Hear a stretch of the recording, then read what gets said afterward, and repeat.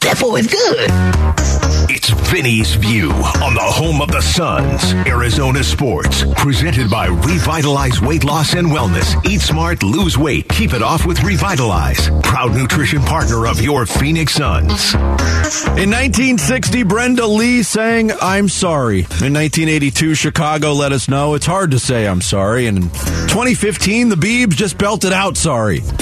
Don't worry, I'm not going to sing for you, Sammy, but to Mikal Bridges, I'll just say, yeah, sorry about that.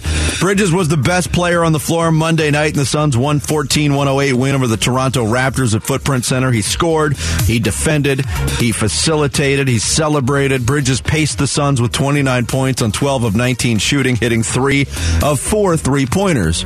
Why am I apologizing to him? Because I didn't think he was capable of doing what he did last night and what he's done for the last few weeks. I believe that with Devin Booker on the floor, Bridges is a capable 15-point-a-night scorer. Early in Book's absence, it looked like Bridges was just that, capable of topping out at about 15 points a night for a team that desperately needed more.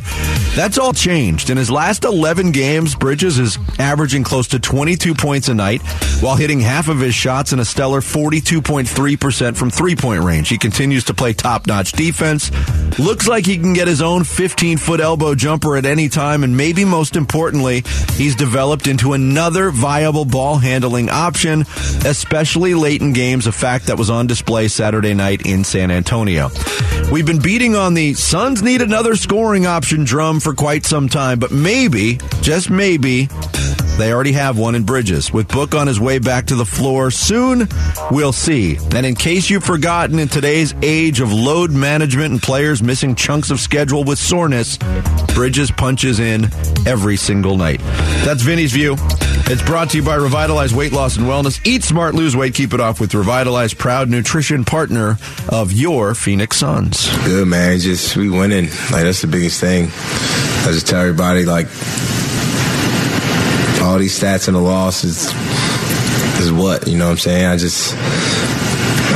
I grew up, and the biggest thing is always on mine is winning a game. So just trying to win, man. That's the biggest thing, and doing whatever it takes, just being aggressive. That's one of the things, and I'm just trying to keep going. I do whatever it takes, honestly. It's Mikal Bridges after last night's win, 6th in the last 7 games for the Suns. He was terrific last night, and he's doing a lot of different things, and we can focus on the facilitation and the ball handling. When he's on the floor with Chris Paul, CP3 defers a lot now to Mikal Notice Bridges. That, yeah. As far as the scoring thing, I'm going to tap out of that. I'm going to wait to see what really happens over a big chunk of time. Okay. I'm going to tell you why. As I mentioned, 3 weeks ago they played that game against Cleveland shorthanded, and they got down to a last shot situation, and they called Mikal Bridges' number, and he tried to float away in the lane, and he missed it. Didn't miss it bad. It was a good attempt. And I remember after the game, Monty Williams was almost sheepish in that he had asked Mikal to do that because, you know, there's not a stigma, but there's consequences that come with missing those shots. And then that kind of led us on this journey when the Suns were struggling mightily, that where we all kind of came to the conclusion that, you know what, Mikal Bridges asking him to be an 18-point a night guy, asking him to grow offensively, to supplement a Defensive Player of the Year candidate. Now he's in a good zone. And so I don't know whether this is real growth or whether this is just a good zone, as basketball players, you know, tend to get in and out of over the course of a season. I'm going to wait on this to see a little more time, because there was too much of a period of time when I think I and others we're convinced that this might be asking too much of this guy. So again, I think the real competition, everything about the Phoenix Suns, I watch this team now. And I get why this happens, because people have been so emotionally invested in this team. But they go on these streaks where they did not play well at all, and the reaction was this. And then they string together some wins, and everybody is now wanting it to be the way it used to be. And it's okay for there to be a lack of definition in this basketball team right now. It doesn't have to be, oh, they're back, or oh, they're sunk. It's, you know, the end of January. Yeah. And I think this is going to have to be proven over the course of time, and against good teams and against good defenses, just how viable Mikal Bridges is as a scorer. I think that's totally fair. Pointing out the statistics of the last 11 games. Again, I didn't think he was capable of a stretch where he was going to. I'm not sure I was much. either. Yeah. And I look, his demeanor and what he did in overtime against San Antonio. I was watching that game on Saturday night with some friends, and it was like, wow, go get it, Mikal. That drive to the basket where he put that reverse spin. I'm like, whoa, that was an interesting little move. Yeah. He took that game over. So he did. Yeah, he did. He took that game over. And so I'm cognizant to this, and I hope it is this. I hope this is actual. I hope everything has kind of been the up and down nature of his season offensively, maybe just growing pains is hopefully what it's been. Monty Williams, the head coach of the Suns, commented on Bridges stepping up in the clutch. You're watching Mikal in those moments come through, and I think the guys are feeding him a lot of confidence, but he has his own confidence because he's putting the work in, and he's not worried about the consequences of missing a shot. And Chris was really good about putting him in his spots, getting him going to his left hand, and he was coming off and doing his thing. And then when he didn't make the shot, we had guys there to offensive rebound. Yeah, last night in the fourth quarter, with about 3 minutes and change, Toronto took the lead by 1. Bridges came down, hit a jumper. Then there was an offensive foul by Fred VanVleet. The next possession, Bridges hit another jumper. And you don't see a lot of demonstration on the sideline from Monty Williams. And I noticed this because he was standing right in front of me when he did it. He pumped his fist when Bridges hit that second shot. He was into it. Chris Paul commented on Bridges and what he's seen from him recently, especially with Book and CP3 out at the same time. I think the stretch where there was not me and Book, you know what I mean? Like, I had been out, Book had been playing, Book had been out, and I had been playing, but when we both were out, there's a lot of responsibility on him, And so one time during the game tonight, we was on the bench, and I said, it's crazy having to try to make every play, ain't it? You know what I mean? Because he plays every night, he guards the best defender, the best offensive player every night, and you need him to do that, so big time player. Yeah, I won't make any proclamations here, but piggybacking off of what Chris Paul just said, last year, especially in the playoffs, it came up at times in the New Orleans series, certainly in the Dallas series, there was so much reliance on Chris Paul down the stretch of games. And that became clear. The Suns needed to develop other options or find other options. Devin Booker has become one of those options now, and we know what he's capable of. To have Bridges able to do that, it can only be a good thing. I agree, and I think here's the fundamental difference. And I think the team has kind of been poking fun at Mikal all along about shooting the ball a lot. To really do what Mikal Bridges is either doing now or has been asked to do, there's a big psychological adjustment for a player who has been a role player on very unselfish teams to suddenly take that mentality that, okay, you know what, the basketball's in my hand and I'm not going to pass to anybody. I'm going to drive the length of the court and I'm going to go left, I'm going to pull up, I'm going to kiss a shot off the backboard and we're going to call it a possession. There's a selfishness that every great scorer has to have in the NBA because it takes that to be a great scorer, to have a basketball in your hands and say, no, I'm not passing. There's no better option than me. I'm smoking this fool. Seriously, you know this. There's a certain selfishness that certain players have struggle with. Yeah. Especially if you've been a consummate team guy pretty much your entire NBA career. And so and I'm seeing more of that from Mikal. I'm seeing him get the ball and go to a spot and then shoot a little fadeaway more often than I've ever seen. Yeah, and the results are usually That's a guy positive. Looking for a shot. Absolutely. Yeah. Big Game Weekend's most exclusive event, Sports Illustrated The Party, is heading to Arizona Saturday, February 11th, featuring headlining performances by Machine Gun Kelly and the Chainsmokers. Limited tickets are available. You can win a pair now by visiting the contest page at arizonasports.com. Coming up next, new developments on the Arizona Cardinals coaching front. We'll get into that and more straight ahead. It's Bickley&Marotta Mornings here on this Tuesday. Arizona Sports, the local sports leader. Bickley&Marotta Mornings, Arizona Sports, the local sports leader. Arizona Sports, Cardinals head coaching search, update.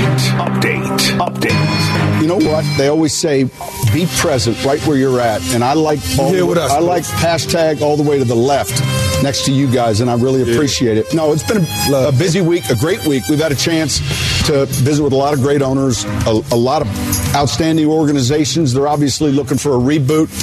I think with the way the coaching hiring process has changed this year, we're seeing it play out a little longer for these clubs. And I think there's more pressure on everyone who's covering it. And I think it's a good thing because they're allowing teams to get to the right candidates. I think, Coach, real quick, can I interrupt? I think in the next week we're going to know a lot more. Coach won't have in the next week, but the doors are not closed yet. No. I think there's a handful of things that still are taking place for these coaches and myself. Yeah, the handful of things that could be taking place for Sean Payton might be all related to the Arizona Cardinals. Sean Payton was on the Fox pregame. That was from Sunday. Peter Schrager interjecting there as well. It appears on many fronts the market or the interest around the league in Sean Payton has been cool, to say the least, maybe cooled off completely. Yeah. Except for Arizona. There was a 7-hour interview late last week. And the Cardinals continue to add names to this coaching search. Yesterday, adding Mike Kafka, Lou Anarumo, Brian Callahan to the mix. So they're at like 9 candidates now, including Payton. Yeah. This is not normally the time you're adding candidates to the list unless you're trying to accomplish something else. Now, the national experts like Adam Schefter, some local people like myself saw that as a bad sign, saw that the Cardinals were drifting away from their dalliance with Sean Payton, because why else would you be expanding your net after you've had him in your building in front of you? Paul Calvisi, as you mentioned earlier, mentioned that he thinks that a lot of this is just sort of leverage, bargaining, showing the New Orleans Saints, okay, if you're going to ask for X and Y and Z in return for Sean Payton, we might just very well look elsewhere. I know that Wolf and Luke were sort of vibing on that same thing. That's not how it struck me. I really hope they're right. I really hope that that's what's happening here. Now, I do know that I'm kind of conflicted on this whole thing because, number one, Mickey Loomis and Sean Payton are very, very good friends. Mickey Loomis feels indebted to Sean Payton for the Super Bowl they won together. If this is where Sean Payton really wanted to be, I really would think there would be some level of spirit of cooperation between the two franchises to get this thing done. I also know the Saints are coming off their worst season in probably 2 decades. Their offense was abysmal. Their new offensive coordinator, play caller, tanked. They're coming off a dreadful season. So there's a lot of pressure on Mickey Loomis now to kind of put this thing back together. So who knows where their heads happen to be at. I really hope they're still involved for Sean Payton. And I said this earlier, I'll say it again. If what they're doing with the Saints now is as what Paul Calvisi and Ron Wolfley intimated, that the Cardinals have control of this situation, but they are now just playing the game to get the price tag down, then you better not blow this opportunity. That at the end of the day, you better seal this deal, because if that's what this is now, then this thing better not blow up on you. Yeah, and in case you missed the audio, this was Paul Calvisi of the Cardinals broadcast team on with Gatos and Chad on KTAR News 92.3 FM yesterday.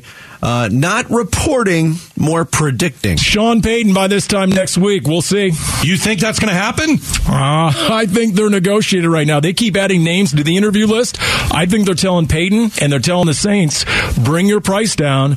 No one else is coming after you. We'll go hire someone else if we have to. I think the Cardinals are truly interested, but right now they're negotiating on the price, both to Payton and to the Saints. Yeah, the things we don't know, there's been a report about it, is what Sean Payton's desire to exit the broadcast world is at this point. Yeah. If he's okay with going back, that could cool this whole thing off. Without a doubt. And again, I'm not doubting what they say. I think Paul Calvisi has a lot of access, and he's got great insight. He's got great instincts. I fully respect what he does. does, and I think that I'm enthused by that particular report. I just hope that would indicate that the Cardinals are playing a level of chess, that they've got Sean Payton fully committed to them, and that this thing is eventually going to happen. That excites me. It can't but not excite me, because that would show a level of commitment from Sean Payton that I think this situation demands. And it would also show, because keep in mind here, if Sean Payton takes this job, he does so with the knowledge that Kyler Murray might not be ready right away. And so that means this dude must really want a job. And for a guy who is really considered an impact coach in the NFL for good reason, he could wait. He could wait this out for other opportunities next year. For him to want this tells me that he sees a lot of promise in Kyler Murray. And that's exactly why you hire him. Exactly why. Because he's got a vision in his head how to get that kid right. Who else has got that? Have you heard anybody else explain one? No. Not really. Yeah. Other than people who think they know on Twitter. It's interesting, too. You mentioned that the fact that Kyler Murray's not going to be ready to go at the beginning of the year.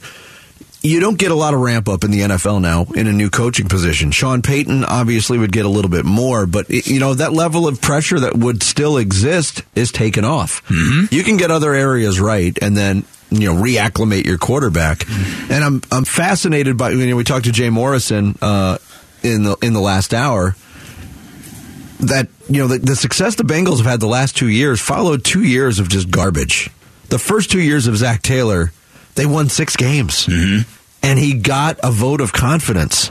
That never happens anymore. And at times he looked as clueless as Cliff Kingsbury looked here. Yes. Joe Burrow saved him. Yeah. Joe Burrow saved Zach Taylor. But he's proven his worth now. When you got the right people in place, it's amazing how much better a coach you become when you've got the right people in place, right?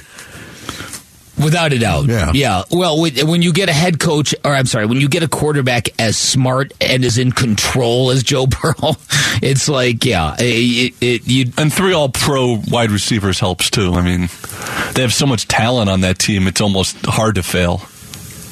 I don't know about that. I don't know about that. Without the quarterback, I don't think they're making any of the similar noise. Yeah. I'm not sure I see T. Higgins to say. Jamar Chase is definitely what you're saying. I think T. Higgins is good. I don't. Yeah. And Tyler Boyd, he appreciates you calling him an okay. Right. You can text your thoughts to the FanDuel text line at 620 right now. Coming up next, the big stories of the day, all repackaged by Sarah Cazell and the Rush Hour Reboots. Bickley&Marotta mornings on Arizona Sports, the local sports leader. Arizona Sports, the local sports leader. Bickley&Marotta mornings. Rush Hour Reboot. Rush Hour Reboot. Getting you up to speed on everything happening in sports this morning. Brought to you by Brooklyn Bedding. Arizona built for America's dreams. Good morning, my friends. Happy Tuesday. It is great to have you all with us here on Bickley&Marotta mornings for the Rush Hour Reboot. We get you caught up on all of the top stories of the day every single day at this time. They're obviously looking for a reboot. Yes, we are, Sean Payton. I'm Sarah Cazell with Dan Bickley. Hey. With Vince Marotta. Oh, R.I.P. Another member of the cast of Laverne and Shirley has left us. Yes. Very funny show. Indeed. And Jarrett Carlin. He's just one of many men who are intimidated by me, so join the freaking club. Yeah, he loved when I said that. All right, we've got some fresh faces to talk about, guys, as the Cardinals continue their search for their next head coach. I'm kidding. He actually didn't say a word about it. The Cardinals are rebooting their head coach search. 3 new candidates surfaced yesterday. Mike Kafka, the New York Giants offensive coordinator, Lou Anarumo, the Bengals DC since 2019, and Brian Callahan, the Bengals OC, also since 2019. Just a couple segments ago, we spoke with Jay Morrison, who covers the Bengals for The Athletic, and he shared his thoughts on the 2 Bengals candidates. He said he thinks the only reason that Lou Anarumo, their defensive coordinator, is not getting more looks in this hiring cycle is the fact that he is a 56-year-old defensive coordinator, not the hot, young Sean McVay type that has been so trendy in hiring cycles lately. I mean, it's kind of shocking that there hasn't been a lot of love. You watch what he's done, and not just this year, but last year in the playoffs. I mean, that run to the Super Bowl last year, everybody talks about Burrow. That was the defense that took them there. 9 turnovers, just this incredible job of pivoting. They go from they can't stop Derrick Henry to completely shutting him down. Then you turn around and you go to Arrowhead and play Patrick Mahomes and just really fluster him, hold him to 3 points in the second half. It's remarkable what he's been able to do. Okay, as for Brian Callahan, the Bengals offensive coordinator, he is a little bit younger. He's 38 years old. Morrison says he thinks he deserves a shot as well. He's worked with Peyton Manning. He's worked with Matthew Stafford, now Joe Burrow. He has done a terrific job. There's this sense that he's not a play caller here in Cincinnati. Zach Taylor calls the plays, but it's a shared duty. They like to say they share a brain, and they do. They see things the same way. He's really been instrumental in what this team has been able to do. But I guarantee when they walk out of those interviews or when they log off of those interviews, I don't know if they're coming to Arizona, if they're doing them virtually, but the Cardinals are going to be impressed, both of these guys, and that's what got Zach Taylor the job. Okay, did you guys hear anything intriguing from Jay Morrison that made either of those candidates more attractive to you? In a word, no. I'm sure they're impressive. I'm sure given the opportunity to impress in an interview, they both would knock it out of the park. Yeah. But I can't be swayed by my original thinking on this, and that's how important an experienced head coach, preferably with some offensive acumen, has that candidate has to apply to the 2023 Arizona Cardinals. Yeah, and that's that. I'm definitely on that point as well. Look, I can buy this idea that Lou Anarumo is this untapped, overlooked, very competent defensive coordinator who's deserving of his own shot. I have a hard time believing that both their coordinators are diamonds in the rough who have just been sitting there. I just read a story in the middle of this past football season about how the Bengals were floundering offensively for about a year and a half, and they finally came to the realization, we need to throw the ball down the field. We need to actually stretch defenses. Where have we seen that before? And so it triggered this dramatic change, and they've got Joe Burrow, who's about as smart as anybody. I'm just not buying this. I can't. I'm not buying that the Bengals have two great candidates. Take your pick. You can't go wrong with either. Yeah. Not buying it. At least in Cincinnati, though, they came to the realization that they needed to throw the ball down the field. Yeah, right. I mean, the problems were similar here. Yeah. Like you guys just pointed out, no head coach experience between the two of them. They only became coordinators in 2019, so still relatively new to that aspect of coaching. But one of our listeners, guys, Wine Guy MPR, says, I played lacrosse with Brian Callahan in high school a long time ago, but he's one of the smartest, funniest, and most genuine people you can meet. Great football mind, better person. He would be great for the Cardinals organization. Okay, done. So at least you'd get a good guy. Yeah, done. Wine Guy says, hire him. That's right. Listen to Wine Guy. And Wine Girl. Obviously, he's got a much different experience and perspective than we do. Yes. But of course. All right, we can't talk about the Cardinals coaching search without checking in on Sean Payton. Yesterday, we reacted to what he said Sunday on the Fox broadcast, which was 30 seconds of word salad, and then we'll know a lot more in the next week where he's going or not going, and where other people are going to end up. Here is Paul Galvisi. Listeners know him well. Used to be on the air here. Now he covers the Cardinals full-time with the Arizona Cardinals. He went on our sister station, KTAR News 92.3 FM, and he made a very interesting prediction. Sean Payton by this time next week. We'll see. You think that's going to happen? I think they're negotiating right now. They keep adding names to the interview list. I think they're telling Payton and they're telling the Saints, bring your price down. No one else is coming after you. We'll go hire someone else if we have to. I think the Cardinals are truly interested, but right now they're negotiating on the price, both to Payton and to the Saints. Okay, so if these new candidates are really just fodder for negotiations between the Cardinals, Sean Payton, and the Saints, they're really that close to making it work. Dan Bickley, I know in the past you've said absolutely not. The Cardinals cannot give up that number 3 pick. If it really is that close, would you be willing to budge? I don't know if I've said that. I would do what the Cardinals are doing, and I would not offer it. I thought about this again last night. If it came down to an either or, you can have Sean Payton or you can have the number 3 pick in the draft, I'm probably taking Sean Payton if it comes down to that. But again, I've had a football source tell me it's not coming down to that. So until that guy is proven wrong, I'm going to stick with this, that's not on the table for the Cardinals. That's a different way to approach it. Would you rather have number 3 or the head coach that could be, it probably is the best bet in this coaching cycle to unlock your quarterback? Yeah. I think that's an easy answer. Now, not saying it would be easy to part with the number 3 pick in that, but yeah, you can't. Bick's right. You can't offer it. Let Mickey Loomis ask for it, and you don't even have to say yes, because there's been a lot of reports, too, Sarah, that say the Saints realize full well they're not getting the number 3 overall pick. And that's exactly what I've been told. Mm-hmm. That's exactly what I've been told. So until that gets proven wrong, I'm going to stick with that. Yeah. Okay. And so I don't offer that up, but anything else. And again, like I said earlier, I'm real encouraged by this. If this scenario is accurate, it means the Cardinals are in control of this, which means Sean Payton wants to be here, which means make it happen. Mm-hmm. If this thing gets away from him now, then yeah, right. That would be a dramatic fail. Indeed it would. All right, let's quickly get to the Phoenix Suns. They beat the Raptors 116. Yes, 116-104. Did I write the score down correctly? 114-106 backwards. Yes. 29 points from Mikal Bridges, 6 assists, 3 rebounds, 3 steals, a block. Monty Williams said after the game that Bridges is really starting to become that clutch guy that they have needed with Devin Booker out. So when Devin Booker returns, we think relatively soon. John Gambadoro has had a couple different reports and predictions lately, but we think it's going to be soon.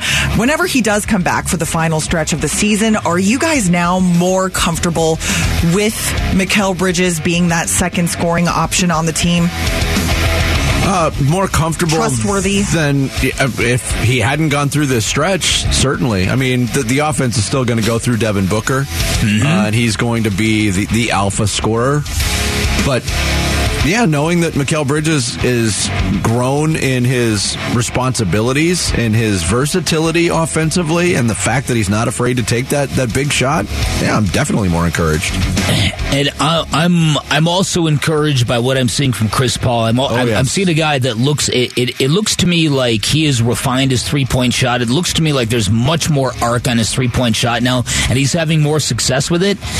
And I was watching last night, and I couldn't get the feeling that maybe he's kind of planned this out in his head where we haven't heard the last from him yet. Mm-hmm. In terms of being able to carry a team in big moments. Yeah, and I know what Gambo put out there, and I'll offer that as something. Flex from Jersey, who's got some pretty good information on this too, is offering up the Brooklyn game a week from yesterday, or a week from today. That would be the 3rd game on the 5-game road trip. So they still have Atlanta, Boston, Detroit, and then he's pinpointing the Brooklyn game as Book's return. Okay. All right. There we go. All rebooted. Thank you, Sarah. Yes, Rush Hour Reboot every morning at 7:30. Coming up next, when there's a hashtag that says NFL rigged, it can't be a good look for the league. There's a lot of people talking about the quality of the officiating on big stages. We'll get into it next. It's Bickley&Marotta Mornings here on Arizona Sports, the local sports leader.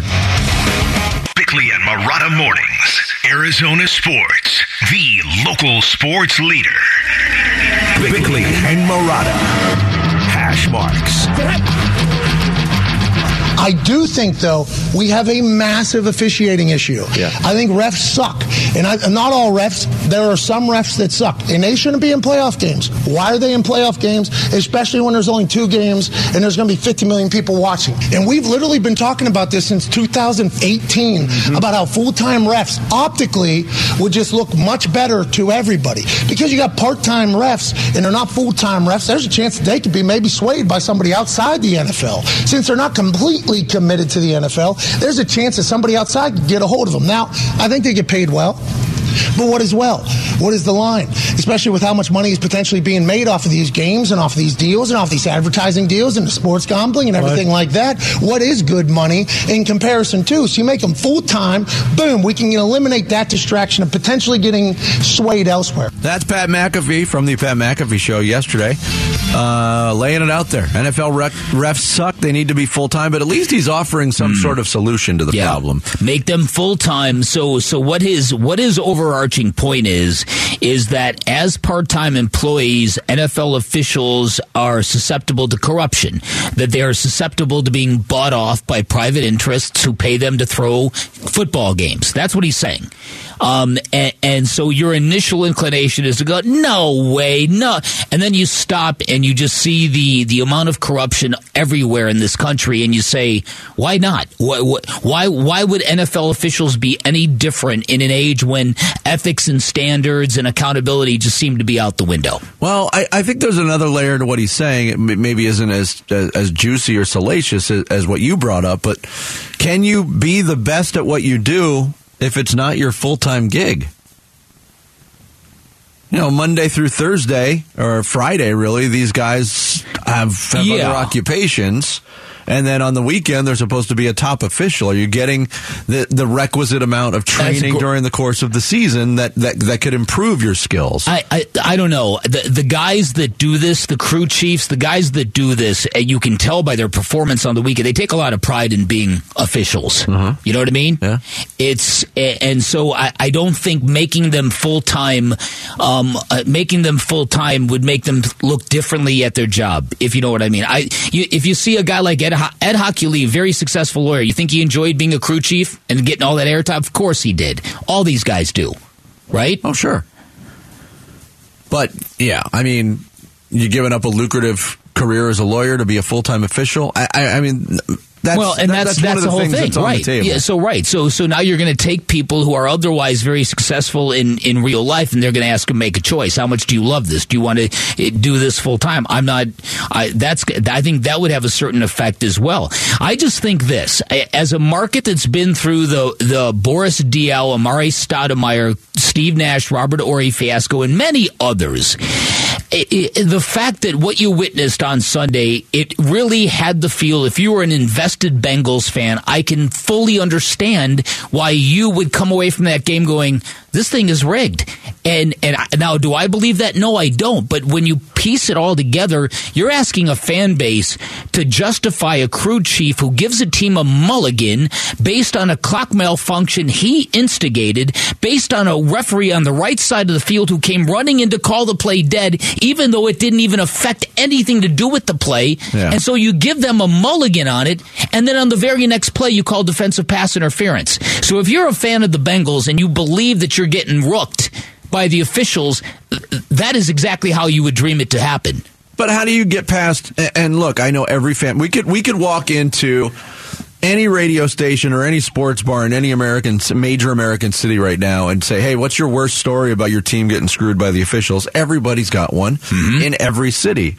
But how do you reconcile if you're a Bengals fan and you feel that way this year when, 12 months ago, you were the team that went to the Super Bowl? If they're rigging it in 2023, why were they not rigging things against you in 2022? Yeah, I totally agree. I don't think anything's rigged. Why do Suns fans think games are rigged against them? Exactly. Because it's a convenient way to break down a loss, but make you feel better about it. But I think from an objective standpoint, when you see the preponderance of calls that went against the Bengals in that game, from just obvious stuff that was called on one side and not the other, it'd be very hard to disassociate yourself from that. That is how absurd the stacking of one-sided calls were late in that game to a lot of people. I get it, and as long as these games are officiated by human beings, you'll have those differences. The problem is when on Championship Sunday, by Sunday night, one of the trending hashtags on Twitter is NFL rigged. Another problem is when you get a very prominent media voice in the NFL world on that same show, Pat McAfee, Adam Schefter, talking about how bad it is. You might have an issue. There's an issue with the officiating. And when you speak to people around the league, They believe it's as bad as it has been in a long time, maybe ever. Everybody's got their own issues and complaints with the league. They've called the league. And so what do you do? Honestly, I don't know that I'm smart enough to tell you. Like, that would be a better Dean Blandino question. But I can tell you I've heard a lot about training the officials, the pool of officials, the way they're assigned. Like, I mean, there are all sorts of issues here that they need to go over. I don't have this data in front of me, but I think you would be shocked if you found out the average age of an NFL official, and I'm just not talking about crew chiefs, I'm talking about all over the field. Are they physically able to keep up with the ridiculous speed the sport is happening in front of them? I think you can say the same thing about NBA officials. But no doubt. What you lack in physicality or physical ability, experience matters. What your eyes are trained to see matters. So you could get more physically fit or younger officials that aren't going to have the same viewpoints. It is a problem. And on this show, generally speaking, I complain about officiating a heck of a lot more than you do. And I think it's very interesting right now, too, Bick, that these, what we're talking about in the NFL is lining up with what we're talking about in the NBA, and the reaction to the blown call in the Lakers-Celtics game over the weekend and how LeBron blew that out of proportion. Was it a bad missed call? Absolutely. Did the officials admit it was a bad missed call? Yes. But what the NBA officials did in that instance to put out a statement on Twitter about how this is gut-wrenching and they'll lose sleep over this, make no mistake about it. That Twitter account's putting nothing out. If it's any other player in the NBA who got hacked and didn't get a whistle at the end of a game that they eventually lost, that was a LeBron James thing. Okay. Because he cried about it. He did. But it's just funny that these two things are lining up. And I know, independently, people, complain about NFL officiating just as much as they complain about NBA officiating. But it seems like in both sports right now, that's one of the top storylines, and that's not good for either league. No, it isn't. And again, I think that in the case of this game, it was the one real egregious call, giving a team a mulligan in a huge situation like that made people kind of go, "What in the world?" Yeah. And then there was the flag that was thrown on the late hit on Patrick Mahomes, which was clearly a penalty, but Joe Burrow got blown up the previous possession. Nobody called that. So, and again, I'm not saying I believe this, but if I were a fan base of the Bengals, that game went well over the line of reasonable conspiracy theories, in my opinion. A garden variety regular season basketball game against Luka and the Mavs, I'm not entertained in that. But a Super Bowl on the line and a team ends up having to internalize that. Somebody, I think it was MJ, just sent us a picture. Did Zach Taylor's mouth, it's rigged on the sidelines? Did you see that? Yeah, so again, I agree with Adam Schefter that perceptually that was both of those games were bad looks in my opinion. Bad officiating in both games. Was it heinous? Was it felonious? I don't think so. That would be quite something if it were. Mm-hmm. I mean, and Pat McAfee in that audio we played too mentioned 2018. I remember the missed pass interference call against the Rams sent them to the Super Bowl. That's the pinnacle of it right there. But that's a single missed call. I'm talking about the cumulative effect of that game. That Cincinnati down the stretch, one after another, after another, after another. I mean, I have to go back and look at them individually to see how questionable they were. Okay, the punt return by Kansas City that had set up the game when they missed a clear block in the back that had right in front of them. The late hit on Joe Burrow, they blew that. The holding call. They blew that. Scramble. Yeah, exactly. Yeah. So there was a lot. And again, it's just so Cincinnati. I'm curious, just as a marketplace, they must just be beside themselves. Yeah. 4-time Super Bowl champion and NFL legend Rob Gronkowski is bringing Gronk Beach to Talking Stick Resort February 11th. Gronk will bring his infamous end zone dance. Hip-hop star 21 Savage, Lil Jon, many more will be there as well. Head to the contest page at ArizonaSports.com for your chance to win tickets and complete event details. Coming up next, the Tuesday edition of the Bickley Blast. It's Bickley and Marotta Mornings here on Arizona Sports, the local sports leader.